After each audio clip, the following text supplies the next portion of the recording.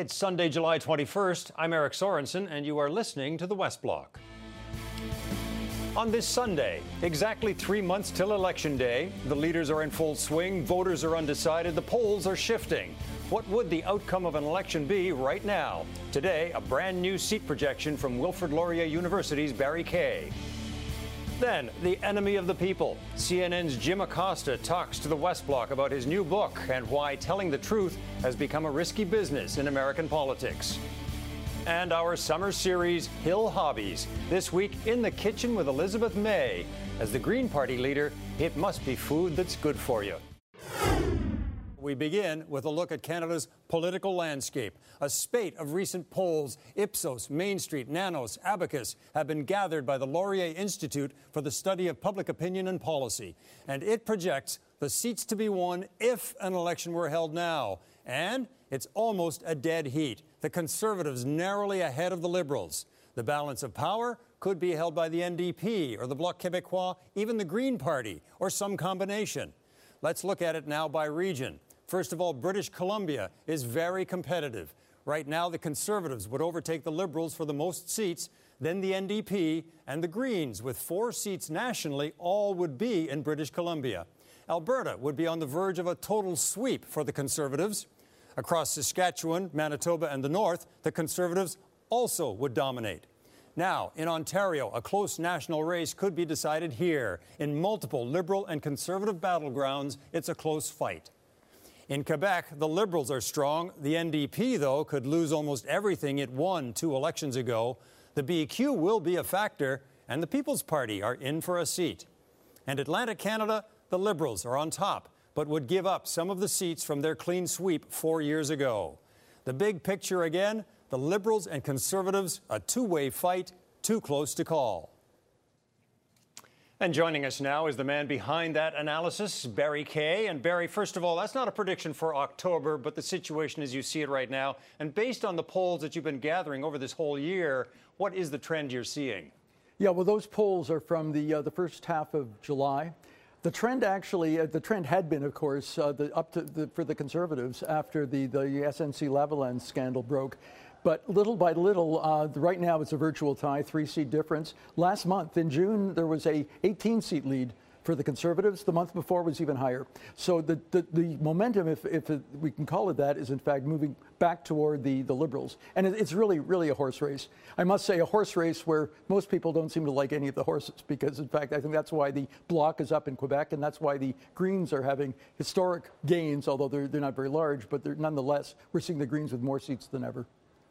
Those polls, as you say, there's quite a range and a mix, but you kind of pull them all together to get some nice mean numbers. You have been doing these seat projections for decades. Your accuracy has been borne out when you see election night come along. You're within a few seats, plus or minus. Tell us what you're seeing right now in Ontario. Well, Ontario is really where the game's going to be, not just because it's the biggest province, but because it has the largest number of competitive swing seats, especially in the 905 area around Toronto going through to the Niagara Peninsula. And we start looking at seats in Mississauga and in York Region and in Brampton, even a little bit of Durham. There's just a mittful of very close competitive seats. I think during the election, it's still a couple of months, 3 months really away. But during the election, I think that's where the leaders are going to be spending most of their time because those are the seats that are most likely to change hands one way or the other. Right now, it doesn't look like anybody's close to a majority, and that's kind of an interesting question as well. But if there's going to be a shot at a majority or even just the determination of who's going to come first, it's disproportionately likely that that's going to be decided, not just in Ontario, but in suburban Ontario, around Toronto, to a lesser extent around Ottawa. And very briefly, are you seeing the effect of Doug Ford, the Premier of Ontario, in these shifting numbers? That's the suspicion. Ford clearly is in decline. He's gone from 41% support a year ago to 24% at the moment. How much of that, I certainly understand that the Conservatives are very nervous about it. We see Doug Ford cancelling the Canada Day picnic because he was afraid of being booed, just as it happened at the Raptors celebration. So there's a sense of fear on the part of the Conservatives, perhaps some hope on the part of the Liberals, that Ford is going to become an issue. Certainly we saw some ads during June that suggested that the Liberals, or at least the anti-conservative people, were thinking that Ford was the Achilles heel for the Conservatives, and they're going to shoot for that. My hunch is we're going to hear more about Doug Ford, but from the Liberals, not the Conservatives. Yeah, that's right. Now, British Columbia, there's a bit of a jumble out there, and the Green Party is one of 4 parties that would expect to win multiple seats. The Greens are doing better than ever. They've never had more than 1 seat federally. And right now we have them at 4. We've had them at 5 last month. They're down a little bit. They're all on Vancouver Island. So the seats, including areas like Esquimalt, Nanaimo, which they've already won, those are seats. Victoria, those are all seats that are probably going to go to Greens as things look at the moment. Greens are getting votes elsewhere as well. They haven't had before. But at the moment, I don't see them winning any seats east of Vancouver Island. Suburban Vancouver, particularly moving toward the Fraser Valley, a lot of close seats in places like Mission and Port Moody and so forth that in fact are going to be Pitt Meadows is another one. Those are all seats that are very competitive. But there's a lot more seats in Ontario than in BC, but there's certainly seats in BC and some other suburban areas around the country which I think are very much up for grabs. And I just want to ask you about the potential for vote splitting on the progressive side. This could happen anywhere across the country, but in British Columbia, for example, if the Greens are doing a little better and the Liberals, maybe they lose some votes to the Greens, is there a potential here for the progressives splitting their votes and Conservatives winning some ridings? For sure. That's always a risk, particularly when you've got one more Conservative party that is less committed to the global warming issue, and you've got 3 parties on the other side between the Liberals, the NDP, and now the Greens. And indeed, people have to think strategically. Hopefully, the website we have at listpop.ca, if people are interested, will in fact allow people to have a sense of which ridings are most winnable for one party or another. But you're quite right that the pro-environment vote could be split in 3 ways if, in fact, people aren't astute trying to figure out who the pro-environmental candidate is that's most likely to win in their particular riding. Well, if it's a jumble a little bit in British Columbia, it's even more divided, it seems like, in Quebec. What do you make of the situation with all of the parties that are at play in that province? The Bloc is coming back. I don't think it's because separatism is sort of the word of the day. But, and in fact, even with the similar to the Greens in other parts of the country, I think a lot of people are sort of parking their vote with the Bloc because they're not happy with any of the other parties. So it's kind of a none of the above for the Bloc in Quebec. And for the Greens in other places, especially, I don't want to suggest the Greens are only doing better in British Columbia, but British Columbia is where they're poised to win some seats. But a number of people are voting Greens because they're just not happy with anybody else. And that's certainly an underlying concern. Andrew Scheer has not caught on yet. Maybe he will be, but he's going to be defined by the Liberals as much as the Conservatives from here on in. And people are disenchanted with Trudeau. And quite frankly, Singh hasn't really cut ice either. So there is no enthusiasm that I've seen at the moment for anybody. And some of those people, they're not all going in other directions, but some of those people are moving now not to third parties, but to fourth parties for that very reason. Well, Barry Kay, the electoral map looks very fluid at this stage, 3 months exactly before the election. Thank you very much for talking to us. Thank you. I may ask on the Russia investigation, are you concerned that you may have I'm not concerned about anything with the Russian investigation because it's a hoax. That's enough. Put down the mic. Mr. President, are you worried about indictments coming down in this investigation? Mr. President. I'll tell you what, CNN should be ashamed of itself having you working for them. You are a rude, terrible person. You shouldn't be working for CNN. When you report fake news, which CNN does a lot, you are the enemy of the people. Go ahead. Mr. President. According to President Trump, the enemy of the people was, in that moment, Jim Acosta, chief White House correspondent for CNN. Enemy of the People is also the title of his new book, A Dangerous Time to Tell the Truth in America. And Jim Acosta joins us now from Washington. Jim, thanks for joining us. That exchange we just watched lasted really about 3 minutes. 8 months later, how do you feel about it? You know, I feel good about it, and if I had to do it all over again, I would still try to get that question asked. One of the things that I try to do in my book is, print some of the transcripts from some of these exchanges with the president, so the reader can read for themselves exactly what goes on. You know, the president is starting to interrupt you just as soon as you get the first few words out of your mouth. So it is a difficult experience trying to press the president on some of these things and hold his feet to the fire. But listen, what transpired after that incident, I think, is more important to what I'm trying to write about and what I'm trying to get across to readers as they take a look at this book, and that is that the President of the United States is now in the business of demonizing the press, referring to us as the enemy of the people. And Eric, as I lay out in the book, we went through this whole experience where I tried to get my press pass back after it was revoked following that exchange. And during the case that played out in federal court in front of a Trump-appointed judge, this White House tried to make the case that they can go up to any reporter and toss them out if they don't like their coverage. Fortunately, the Trump-appointed judge in that case decided on our behalf. But it just goes to show you the stakes here in Washington right now. They are quite high when the President of the United States feels it's okay to refer to the press as the enemy and fake news. Well, I mean, clearly, as we saw in that exchange, there is a risk to being abused if you're a journalist challenging the president. But in your book, you're really saying there's a danger here. Are you speaking of a physical danger or a danger to the democratic institution? I think really both. I mean, as I lay out in the book, you know, I receive about a death threat a week. That has continued. It's gone on for the last couple of years. But it's not just me. My fellow reporters who cover the White House, anchors, correspondents here in the U.S., they've all been dealing with similar experiences, and it's something that I feel that the public has a right to know about, not only here in the United States, but in places like Canada, where people care about democratic freedoms. I think also when the President of the United States feels it's okay to refer to the press as the enemy, then yes, something bigger is at stake, and that is how the public values a First Amendment, values a free press, and that has been very much under attack over the last couple of years, as we've seen, you know, at rally after rally.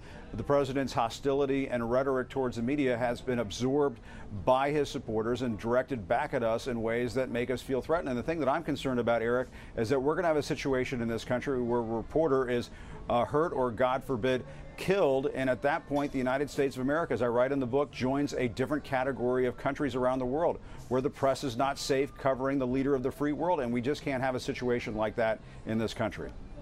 One of the president's constant themes since the day he started running for president, right up until this past week, is a fear and dislike of immigrants. That's a personal story for you as well. Your dad came to America from Cuba as a child, as an immigrant.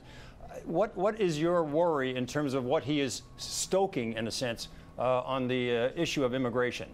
Well, I'm glad you asked. I mean, it is a personal story for me. My father came to this country in 1962, 3 weeks before the Cuban Missile Crisis. You know, when he came to this country, John F. Kennedy wasn't referring to immigrants as rapists and criminals, as Donald Trump has with Mexican immigrants. Just in the last week, as we've all seen with these racist tweets that he put out over the weekend and the drama and saga that ensued, he is continuing to demonize immigrants in this country in ways that we just haven't seen before, and it makes it a challenge for the press. It's very challenging if you're a reporter in terms of how to cover that. Do you call these tweets racist? We at CNN have made the determination that those tweets were racist and should be deemed as such. But no question about it, you know, I come from an immigrant background. My father, you know, told me about the stories that he dealt with growing up in this country. But, you know, he dealt with warmth and compassion in many cases, talked about the teacher who would pull him out of class every day to help him learn how to read and write, talked about the Presbyterian Church just across the Potomac River in Northern Virginia that provided he and my grandmother with coats and sweaters and so on. And so while I was born in this country, I feel I was very much exposed to an immigrant experience in the United States that is very different than what is happening right now in the U.S., where there are lots of immigrants across this country who are living in fear. And to me, that's just an un-American type of experience, and one that we in the press have to really take a cold, hard look at. I mean, you know, many in Canada are watching what's happening down there with a certain level of shock, because we wonder, is America changing? Because this president is sitting in the 40s in terms of popularity and within striking distance of a re-election. Is America changing? Well, as I write in the book, you know, I'm less concerned about what Donald Trump is doing to America than what we're doing to ourselves.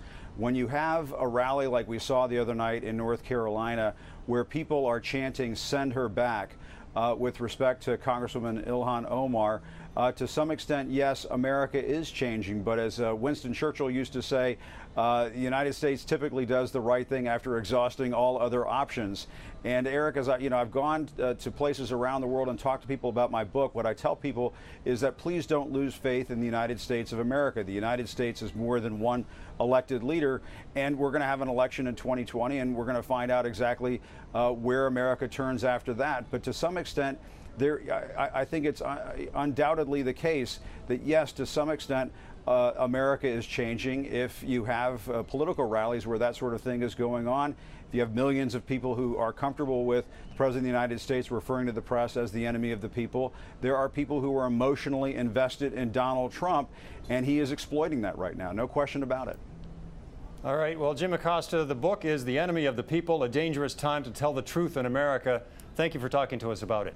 Thank you, Eric. Appreciate the time. Long before politics, Green Party leader Elizabeth May fell in love with cooking at her parents' restaurant on Cape Breton Island. On this week's Hill Hobby, we're in the kitchen for an East Coast dish and some West Coast politics.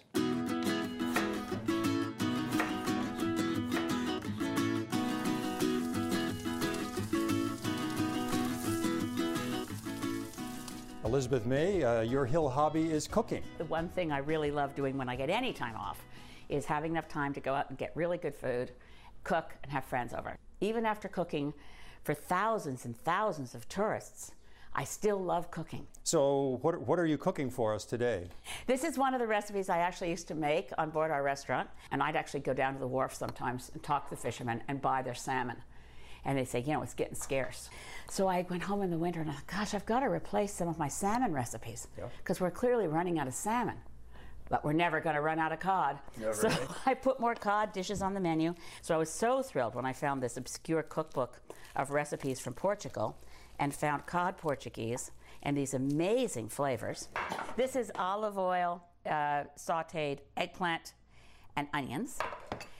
Looks tasty. Yeah. So the next layer is to put this wonderful mixture of brown rice, cumin, and capers. And because I couldn't get sustainable cod anywhere, this is sustainable haddock, but it's close enough. So this cod, which is now haddock, has also been seasoned with a mixture of of course, salt, pepper, cayenne pepper, and paprika. And it's been rubbed into the flesh of the fish. So what we've got here, which is now a layer of eggplant sauteed in olive oil, a layer of beautiful organic tomatoes, organic onions sauteed in olive oil. Now on top of the fish, a layer of organic fresh tomatoes. This is a very juicy dish. Then we add this, which is hot water, and lemon juice and cloves. Talk about your wonderful flavors going on here. It's a very flavorful dish. So that is cod Portuguese. I'll put it in the oven and show you what it looks like in a minute. How important to you is it that food is sustainable? That your belief in in greenness, it translates to what you do in terms of the food preparation or the food consumption? Being mindful of where the food comes from, what hands prepared it, being grateful for it, having a sense of gratitude for abundance, and knowing that it came from a place where the farmers benefited, the fish is sustainable, it's essential. Nothing here was packaged either, and that matters to you. The tomatoes were in that plastic packaging, hate to admit it. I try very hard to avoid excess packaging. I mean, we can ban single-use plastics, and we should, but we need to get our grocery stores to recognize that not everything needs to be wrapped in plastic. The less, the better, and I think they're getting the message. Are you finding that the public is finally moving in the direction, like you wrote a book? I wrote one of the dummies books on global warming. Yes. Yeah. And that was 11 years ago. Yeah. The public is catching up? The public was always there. I think politicians are catching up. 80% of Canadians since the early 1990s, in a figure that stayed relatively stable till now, says we need climate action. And you have generation after generation of politicians who thinks, oh boy, that's going to be tough. We could lose some votes.